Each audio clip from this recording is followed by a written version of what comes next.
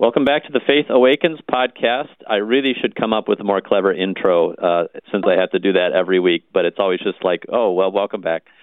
This is our 17th episode, I believe now, which is fantastic. And as I'm Father Tom Hennon, chaplain here at St. Ambrose University, and as always, joined by my co-host, Megan Grady, future teacher of America. I always say student. I feel like I want to mix it up. I like future teacher of America better. That's much better. Yes. It's hopeful, going to teach forward-looking. Coming to a classroom near you in hopefully 2021. But maybe a Zoom classroom. Who knows how that's going to work? No kidding. That's something to think about. Yeah. My oldest sister was a fourth grade teacher for many, many, many years in my hometown, and she retired last year. And I talked to her on the phone yesterday, and boy, is she glad that she retired last year. No, I guess it was the year before last, so she didn't teach this past school year, so she didn't have to deal with all of the stuff that happened in the spring. You know, she's been talking to her teacher friends, and I'm sure your mom, because she teaches, right, has been talking about, like, everybody's having to prepare for every contingency possible. Yes, the exact same situation, actually. She did not – this is her first year not teaching, not in the classroom, and she also has been talking to all of her teacher friends. And just like every time she gets off the phone with them, she's just like, yep, no regrets on that one. Nope. Sucks to be you. Yeah. That's terrible.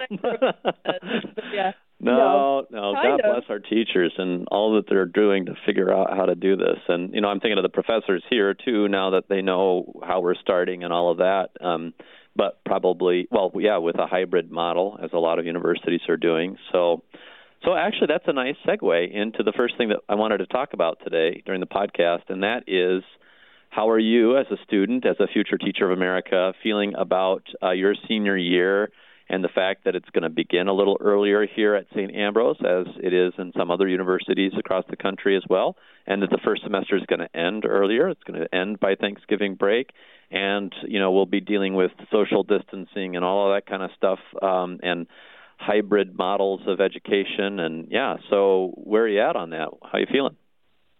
Yeah, I think I feel fine about it. I'm grateful, I would say, that we are able to come back in some capacity, that I am, as a athlete, able to hopefully compete in some capacity. I think if you were to ask me a couple of months ago when this was all very uncertain, there were nights where I would just like lay awake and just think about, I'd just worry about what was going to happen.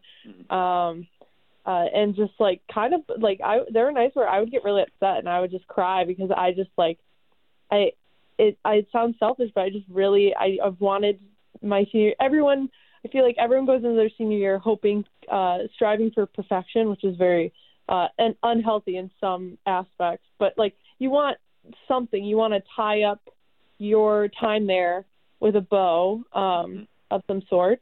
And so watching all of my friends that were seniors last year kind of not get to tie up their senior year with a pretty bow, I was worried that I would not get a senior year at all in that same capacity. I would get a senior year, but not in the senior year that I wanted, I guess. Mm-hmm.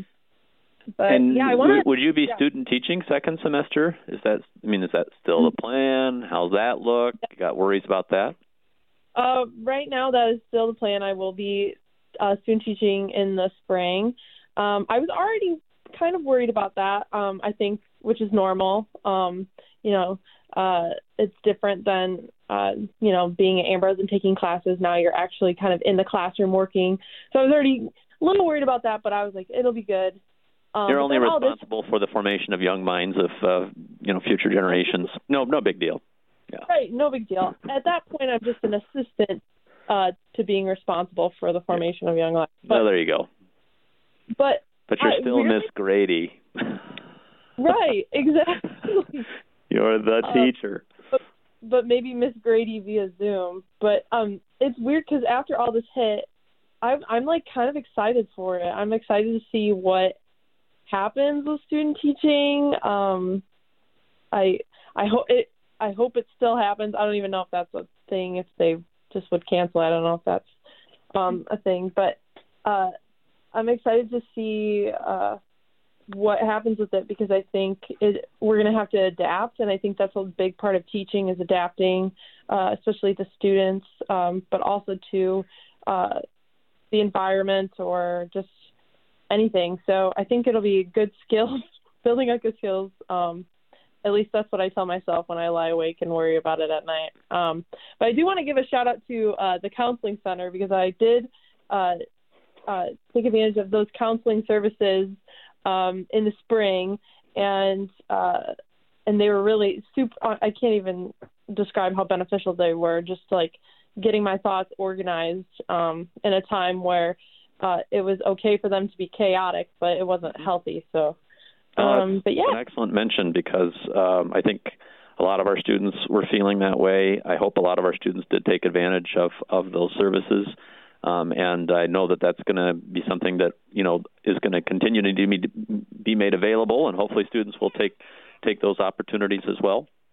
So, yeah. I mean, there's still a whole conversation that I feel like it's happening, but I haven't seen it like hit the news in a big way. And that is just like overall like mental health situation, given everything that we're going through, not only with the COVID situation, but the situations of racial injustice that we've seen and what we've been talking about in the last 3 episodes of our podcast and those kind of things. And so our response to that. But right now it's kind of, everybody's kind of in triage mode a little bit, like, what do we need to take care of first? And at the university, it's like, how do we start? How do we open up? How do we teach? How do we have students on campus? And then we can, but sooner than later, we're going to need to ask some of those questions. The other conversation, I guess, in talking to you just now about this, that I guess I'm waiting to see happen or hashed out, is I know that even before all of this, there were broader conversations about, are we doing education right, in the United States in particular? Should we look at other models? In other countries, they do these things differently sometimes, and we still have very much this kind of classroom model. This is how school looks, and a 9-month model, and all of these kind of things. And of course, everybody had that upended in the spring. And I know, like, for my sister, or my niece, rather, my sister's daughter, she was a language arts teacher in a school here in Iowa. And, so she had to, like, go into homeschool mode with her kids, which was fine because she's a teacher. She knows how to do that kind of stuff. Right. And with their cousins who live just down the street. So they had their own little, like, family homeschool, And I don't think that's obviously the solution for everybody, but not a bad thing for families in general to be maybe being a little bit more invested in the education of their children. I mean, that could be something that grows out of this. And I know my sister, who was a teacher, would love to have seen that kind of level of involvement on the part of parents, but not every parent is equipped the same way either to do that. So I don't know, any thoughts on just the changing landscape of education? Yeah. I think throughout all this, there has been a lot of appreciation grown for a lot of occupations that have been, out of commission temporarily. I don't know if that's the right phrase, but or are working harder or more, are seen as essential. They use that word essential now because in, I guess, a different context, but like you're really seeing how essential these jobs actually are. I can only speak from like a teaching aspect, but like I think that teachers sometimes are seen as like glorified babysitters. I think I've definitely gotten that attitude from people when I say that I'm going to be a teacher. It's really disheartening, especially. And I don't mean this to be a woe is me, feel sorry for me, but like the teachers do work hard. They pay a lot out of their own pocket for their classroom to make it better for their students. But yeah, even on campus, I've gotten just like kind of the eye roll of, you're going to be an education major. Okay, well, that's pretty easy for you. Like, but it's not. I mean, we're taking care of your kids. Yeah. And that is not to say that teachers are more important than any other job. That's not. I don't believe in a hierarchy. But there is a level of importance that I think we, as teachers, deserve. And I can't really say we because I'm not a teacher yet. But but I have a lot of family members that are teachers, and there is a level of respect that I think they deserve that I think people are starting to give them now, especially because people are forced to become that teacher in their home with their kids, and they see how hard it is to control a kid whose time span, attention span, isn't very long, and they don't want to do their homework. But I'm hoping that stays, and we don't forget that teachers are important. But just thinking how anybody could give you that attitude, or anybody that is pursuing a career in teaching, and not realize that they're there because of teachers. You taught yourself everything you know, I see. Of course not, but I don't know. But, you just take it on your... when I was a student here, I was a history major, and actually when I was not in so I started in the seminary, then I took a time out from the seminary. When I was in my seminary timeout, I was like, okay, now what am I going to do with a history degree? So I was history secondary education, and I really did feel like that could be a potential calling, and I've got teachers in my family as well, and so certainly a respect for that, and enjoyed teaching, and certainly I've had other opportunities to teach as a priest, and even actually teach formally in a classroom. I taught for 3 years over at Assumption High School in the religion classroom for the seniors. So, and met a lot of students that ended up coming over here to Ambrose, as a matter of fact. So, absolutely a lot of respect for that. Teaching 3 years, and I was only like part-time because I had another job with the diocese at the time. So I was teaching, I think, 3 days a week, 3 periods each of those days. And I would come home at the end of those days when I was at the school, even though I had stuff that I was doing later. I would just be wiped out. I would be exhausted. And that was just from 3 periods, 3 days a week. And I'm thinking, my goodness, if I'm that wiped out, granted, I don't have quite the same experience. And I'm sure as you grow in the teaching profession, things become easier as they, you get your act together, and you've done it once or twice before. It is, not as complicated as the first time you do it, but still, it's a lot of energy. You're on, for the day. And, No, it's scary. It's scary when you have, because I've had practicums at high schools mostly. I really want to get at a middle school before I student teach, but who knows. But it's scary to have high schoolers just staring at you, no expression, and I feel like I try and insert a little bit of my humor when appropriate in my lessons, and I crack a joke and no one laughs. And it's just so sad. And I just laugh to myself, and I just have to keep going because I'm like, okay, well, that one didn't hit, so we're just going to keep going. But I did get one laugh out of 3 high schoolers. I want to say it was last year. So I took that as a win. That's good. Yeah, it's tough. It's tough. The other, especially teaching that age group, I'd say high school and probably middle school as well, but certainly high school. One thing I learned is that you might not always think that you're getting through, but you're getting through. And you find that out sometimes later in different ways because they tell you somehow. But sometimes for particular students, given, social situations in high school especially, it's not cool to let on to the fact that you're actually learning something and enjoying it. So they are very poker-faced when it comes to that sometimes. But I've been surprised and humbled really sometimes to hear from former students that will say something, kind of complimentary, like, wow, at the time I would have guessed that I was just, spinning my wheels, but I guess not. But in the 3 periods that I would teach each of those, 3 years that I taught, it always worked out that my first period was, and I taught in the sweet spot of the day. I taught from 9:30 to noon, so they're awake by then usually, and they have not yet had lunch. So, no kind of post-lunch lull. But that first period was always kind of my deadest, my quietest still. The second period that I would teach was always my most rambunctious, I couldn't get them to settle down or listen or pay attention. And then I think this had to do more with how classes were scheduled and who was in what honors classes and things like that. But my third period always of those seniors, I always called them my AP religion class because they were like on the ball, engaged, asking good questions, like, why can't the other two classes be like this, But that's, high school has that. Your one period will be a very different personality from the next class. So, yeah. Yeah.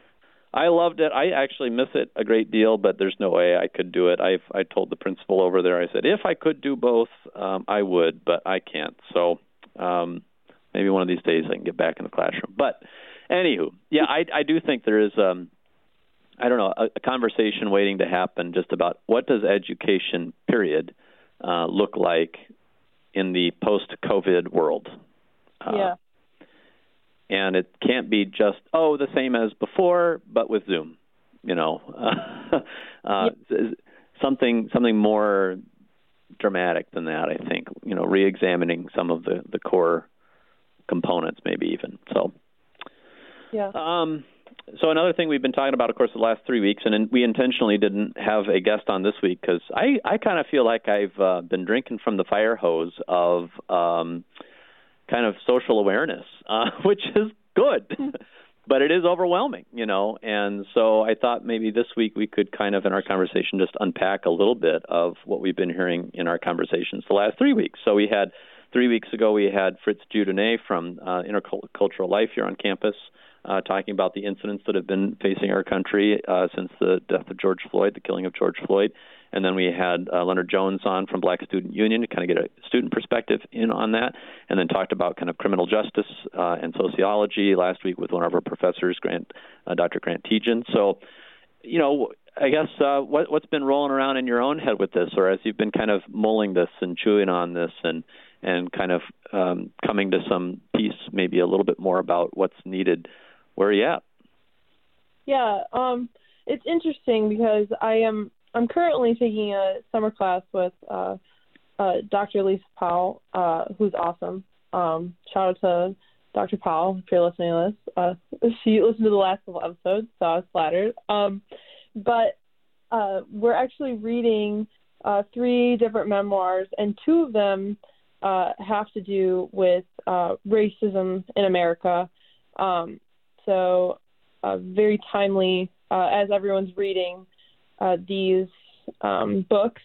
I just finished How to Be an Anti-Racist by Ibram X. Kendi. It was a great book. I think everyone should read it, but it's kind of part memoir, part history book, which I appreciate. It's interwoven with background information and his own life, which I think is an interesting way to write a book, instead of having like the first paragraph or the first chapter be an intro and then the rest is a memoir. It's kind of interesting to see the history and then his life. But yeah, I agree. It's been overwhelming. But I think that it's good that it's been overwhelming because it gets the point across. There's been times where I'm like, oh my gosh, this is a lot, but I'm like, no, you need to keep doing this work, because it's important work. You can't just quit. So yeah, in ways, I think the overwhelmingness of it has been really beneficial. Hopefully that, overwhelming feeling, maybe can turn into a constant feeling, that motivates us to keep doing this work, this anti-racist work. And yeah, I don't know. That's where I'm at with it. Yeah. Well, I think that concept from the book that you're reading, and something I think we talked about even in our conversation with Fritz, that kind of was a light bulb for me too, is I guess first of all realizing that even without, and of course, again, I'm a moral theologian, right? That's like my area of specialty. So I'm always taking into account what somebody knows, what their intention is, and what the thing is that they're actually doing. Those kind of 3 classic parts of for example, in the Catholic tradition, we'd say those are kind of the aspects of serious sin in particular. So I could say, evaluating myself, there's things I did not know that I do know now. And I am responsible for that knowledge, and I'm responsible for expanding that knowledge. And so there's maybe a greater impetus in me to do that, and a willingness to admit my ignorance about certain things in the past. In terms of my will, in terms of my intention in things, there's probably not but a few people. Well, sadly, there are more than this probably, but we had this kind of image in our head, I think, especially maybe as white people in this country, that, to be a racist, that's like if you're a member of the KKK, then you're a racist. Like, no, there's many other ways, much more subtle, and in some ways more, I wouldn't say more dangerous, but where you could kind of let yourself have certain attitudes or say certain things or believe certain things and still kind of pat yourself on the back and say, but I'm not a racist because I'm not a member of the KKK. And like, wait a second, so I think this kind of eye-opening that has been happening across the country, and I think especially among white people. And, if you want to use lingo, I suppose you can. I tend to bristle at lingo in general just because I don't know, it just feels like overused, and it changes all the time. And what are we going to be using in 5 years? And will that, so have I been woke? I don't know if I would put it that way, but am I, I don't know how you get around talking about, very clearly like white privilege, and am I more aware of that now than I was a month ago? Absolutely. Was I completely unaware of it before? No, I wasn't. I did understand, that there are certain challenges that I've never had to face and can't empathize with fully, of course, for Black Americans. But so that level of intention, I've had to kind of examine that within myself. And then, just even examining my own actions and my own, patterns of thought and all of that. So all of that has been very good. I mentioned in my homily yesterday, which, by the way, we throw those up on SoundCloud too, so you can always just search for, I usually just go to SoundCloud and search for KALA homily, and it'll bring up all the homilies that I've been doing for our live radio masses on Sundays during this whole pandemic. But honestly, in my own sorting through my feelings about all of this in the last month, you realize it's like going through the stages of grief. So there's that denial, like, no, it's not me. And there's anger at the situation, anger at, what we've seen, anger at sometimes people's reaction to that in terms of further violence or destruction and things like that.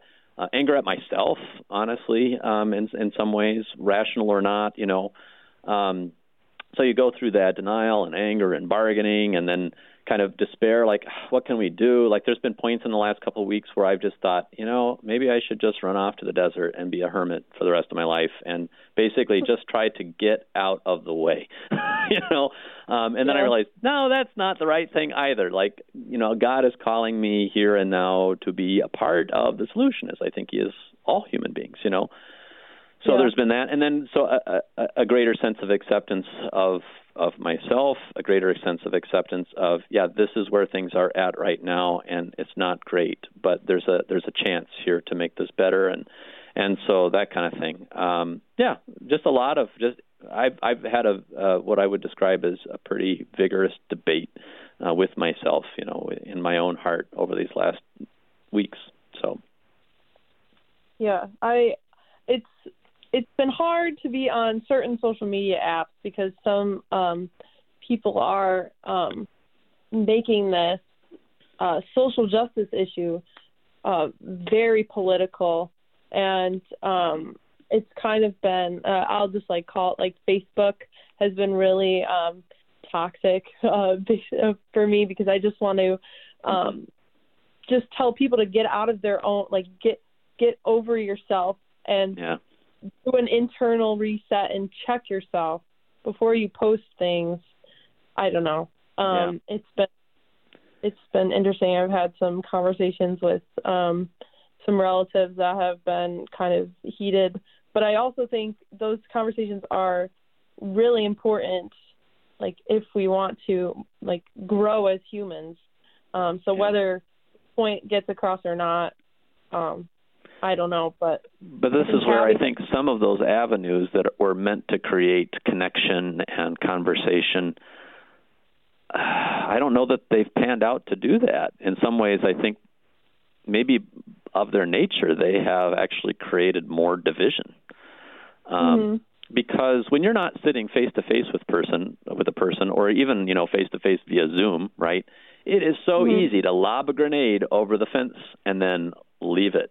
Just post something and let it do its damage. And then there's no, I am very, I like this idea of, kind of, in fact, I was a philosophy major as well when I was here, and so I don't remember much of what I wrote on, frankly, my senior year for my senior thesis, but it was this idea in Martin Buber, who was a philosopher of the I, thou, and basically that, in looking at the other, in taking account of the other as other, there is a kind of moral claim on me. I can't look a person in the face and do wrong by them, if I'm true to my humanity, But it is easy to do that in a social media platform when you're not face to face. And of course, so it's a lot of that going on. I mentioned this in my homily yesterday too. I get concerned about, and both kind of sides, if you will, can be equally bad about this, but what I call dichotomous thinking, that the other, whatever that is for you, is all evil, and I am all right, and vice versa. And we're seeing this greater polarization, greater demonization of the other that I don't think is advancing the cause, and not helping people or healing people, So we got to be attentive to how we do this.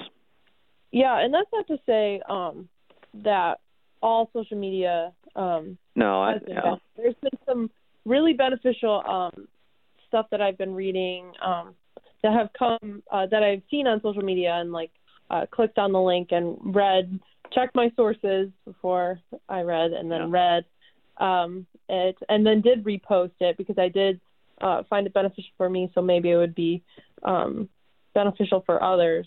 But I think we've lost our ability to check sources, which is something we learn. I don't even know what age, junior high. I think I learned it in junior high, maybe before that. So I think I will admit I probably have a little more kind of curmudgeonly Luddite, which is like someone who doesn't like technology attitude towards some of this stuff. We don't need this stuff. It's getting in the way. We need face-to-face communication. What happened to good old-fashioned letter? Huh? Oh my gosh. Your old man. Not completely that bad, but yeah. But yeah, no. It's good and bad. I don't like the way people pull it off, but I do. But I've often when I've counseled people, for example, that are having issues within their family, where they are failing to forgive someone who did some hurt to them or something like that. Sometimes I will counsel them, write a letter, because there is no way to fire off a letter fast and hit send before it's too late. You actually have to sit down with pen and paper, or at least at the keyboard, and think about, what do I want to say and how do I want to say it? And then I almost always tell them, and don't then send the letter right away. Sleep on it for at least a night. Have a trusted friend or someone else in your family read it before, or bring it to me, and I'll look over it and say, you might want to kind of knock that rough edge off a little bit there. And then the benefit of that is when someone receives, kind of that physical letter, and I think physical is even better than email. It's kind of sacramental, right? There's this thing I can hold, and I can reread that, and I can go back to that, and it's more representative of the person than this kind of message that goes out into the ether, So again, yes, social media by itself and technology is not the enemy. It is a tool, and it only becomes the enemy if we use it for evil ends. Well put. So, well, Yeah, so a lot more digesting, I think, for all of us that will need to continue to happen. And I don't want to lose sight of what we've been talking about the last 3 weeks. And I think there may be some other conversations and other guests that we can bring in on that, because I think the temptation, too, will be as time goes on and as it's just natural. Time goes on, different issues come up. I don't think the world is just going to kind of move on from this, and it shouldn't. But there is always that kind of temptation, right? And so this is where we got to kind of keep it in front of us and keep talking about it. And I think especially as we look at reopening as a university in the fall, how do we do that? It's going to be interesting. What have you been doing or planning to do for fun? Okay. Well, because Father Tom was hinting at what I'm doing tomorrow, but before that, I wanted to plug a show that I'm watching, and I'll let Father Tom plug his before I go into what I'm doing tomorrow. But I've been watching Anne with an E. It's on Netflix. Me and my mom watch it every night. And sometimes we say we're only going to watch one episode, and then we watch two, and then it's like 11:30, and I get up at 5:30 to run. And my mom gets up even earlier than that. So that's a mistake. Don't do that, but you should watch the show. It's an adaptation of Anne of Green Gables, which I've never read, so I can't compare it to the book. But it is very good and very addicting, and does not glorify that time period in which it is set, which I think is really interesting, that it wasn't all fun and games. It was actually super hard to live back then, and the issues that many different people had to deal with. So, yeah. What about you, Father Tom? What show did you want to plug? I pretty much devoured Space Force, also on Netflix, with Steve Carell, John Malkovich. Brilliant. Hilarious. I mean, I like to think I have a decent sense of humor. I like to watch humorous shows, and I'll get a good chuckle here and there out of certain shows. But this is the first show in a while that I watched where I was like laughing hard by myself watching this in my living room multiple times, and probably every episode something got me good. So I don't know. They just, they got it dialed into my funny bone at least, and I really enjoyed it. So yeah, and I'm guessing that there will be future seasons. I'm hoping there will be. But so I've watched whatever is up there on Netflix so far. And again, thoroughly enjoyed it, and I think people would get a kick out of it. So, yeah. But what are you doing tomorrow? What am I doing tomorrow? Well, so backstory. Every summer, my mom and my aunts, my two aunts, and then my grandma, and then my cousin, my sister, and I, we all try and take like a fun road trip. Usually it's just like a quick road trip. We don't usually stay overnight, but we go and see roadside attractions. Like we've seen the world's largest gavel. That was pretty fun because I was in FFA and I did do parliamentary procedure. So we had to use the gavel in that. So it was fun to see a giant gavel and then pose by it. But tomorrow I am going with my crew to Casey, Illinois, which is home to many large things, including the largest mailbox. I believe there's a rocking chair, the largest rocking chair, the largest knitting needles. Here, I have a list. The largest wind chime, rocking chair, knitting needles, crochet hook, pitchfork, golf tee, yardstick, I'm not done, wooden token, Dutch wooden shoes, I'm really excited about that, and pencil, mailbox, and bird cage. So, it's a 3-hour drive. We're going to go see that. I'm just thinking of my buddies who like to, kind of rib me for my diminutive size that would...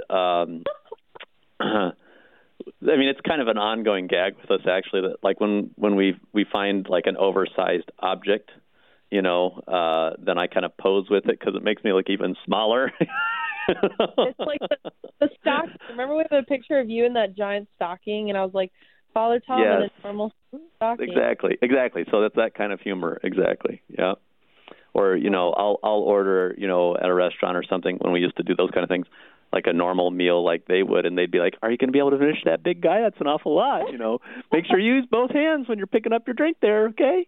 Oh, my God. So, yeah. So they would really thoroughly enjoy a road trip probably to Casey, Illinois to see all of that giant stuff, if not for anything else, but to continue to make fun of me. So yeah. And you can actually mail letters.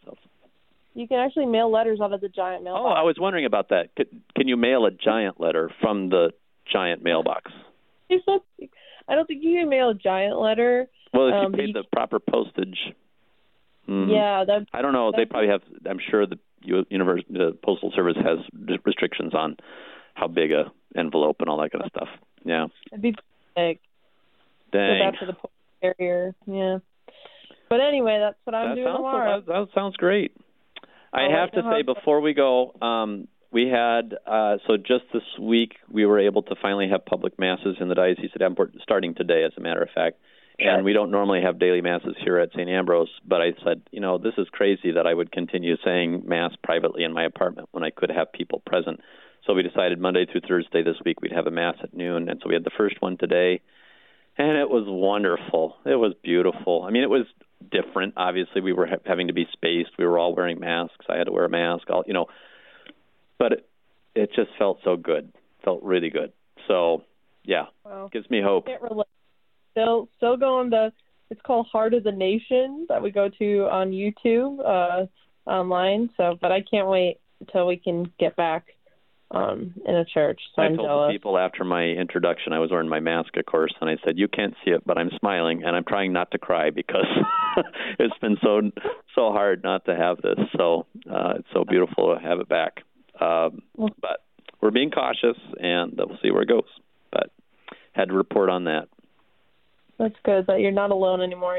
You can have people respond. Yeah, there were about 12 there, and they can stand with your spirit back to you.